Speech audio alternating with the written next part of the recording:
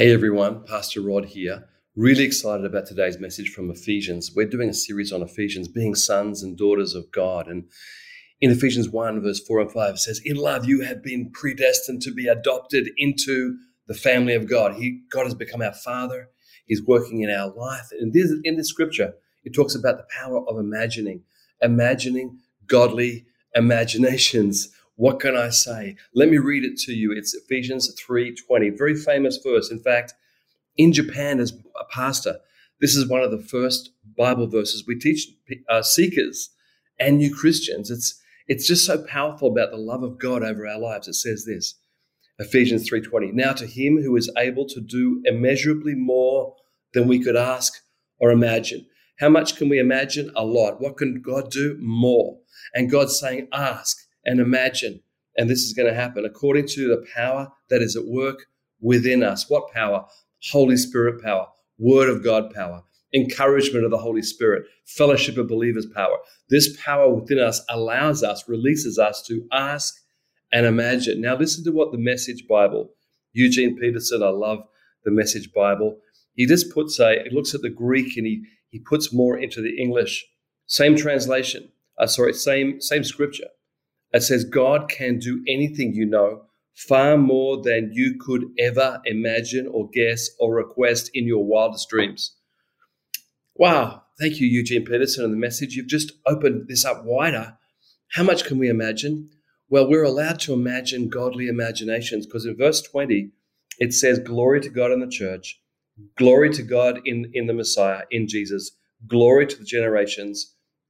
So it's saying, what can we imagine for? Glory to God in his church, in our lives, in our families, in our lives.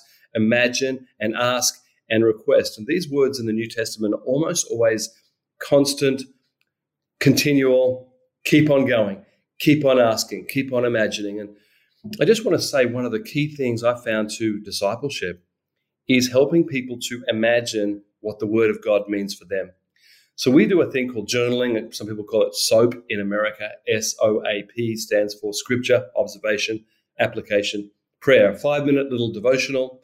Read a scripture, say, God, what would you say to me? And imagine, although the Bible wasn't written to us, it was written for us. And so in this scripture in Ephesians, Paul is not writing to us. He's writing to the whole Ephesian church, old and young, poor and rich, new and old Christians.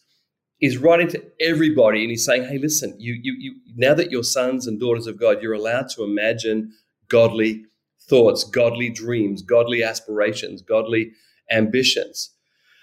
It's something really powerful. And so Eugene Peterson picks this thought up and he says, hey, listen, as long as it's like God's plan and God's future, he says, God can do anything far more than you could ever imagine or guess or request in your wildest dreams. So what's it saying to us? How much can we imagine? As much as we can. I imagine for you the power of God, the love of God, the grace of God pouring on you, your connect group, dream team, church, campus, country, nation. I'm dreaming over our nation of Japan.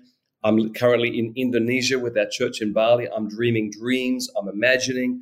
I'm saying, God, I'm asking, I'm requesting, and it says God will do more than we could ever ask or imagine. Let me pray for you. I pray, Lord, that we would be sons and daughters who know our Father in heaven, know the Word, and we're going to imagine godly thoughts and pray godly thoughts and request godly things and pray. And you're going to do beyond those things because you're a good God and your promises are sure. Amen. God bless you all.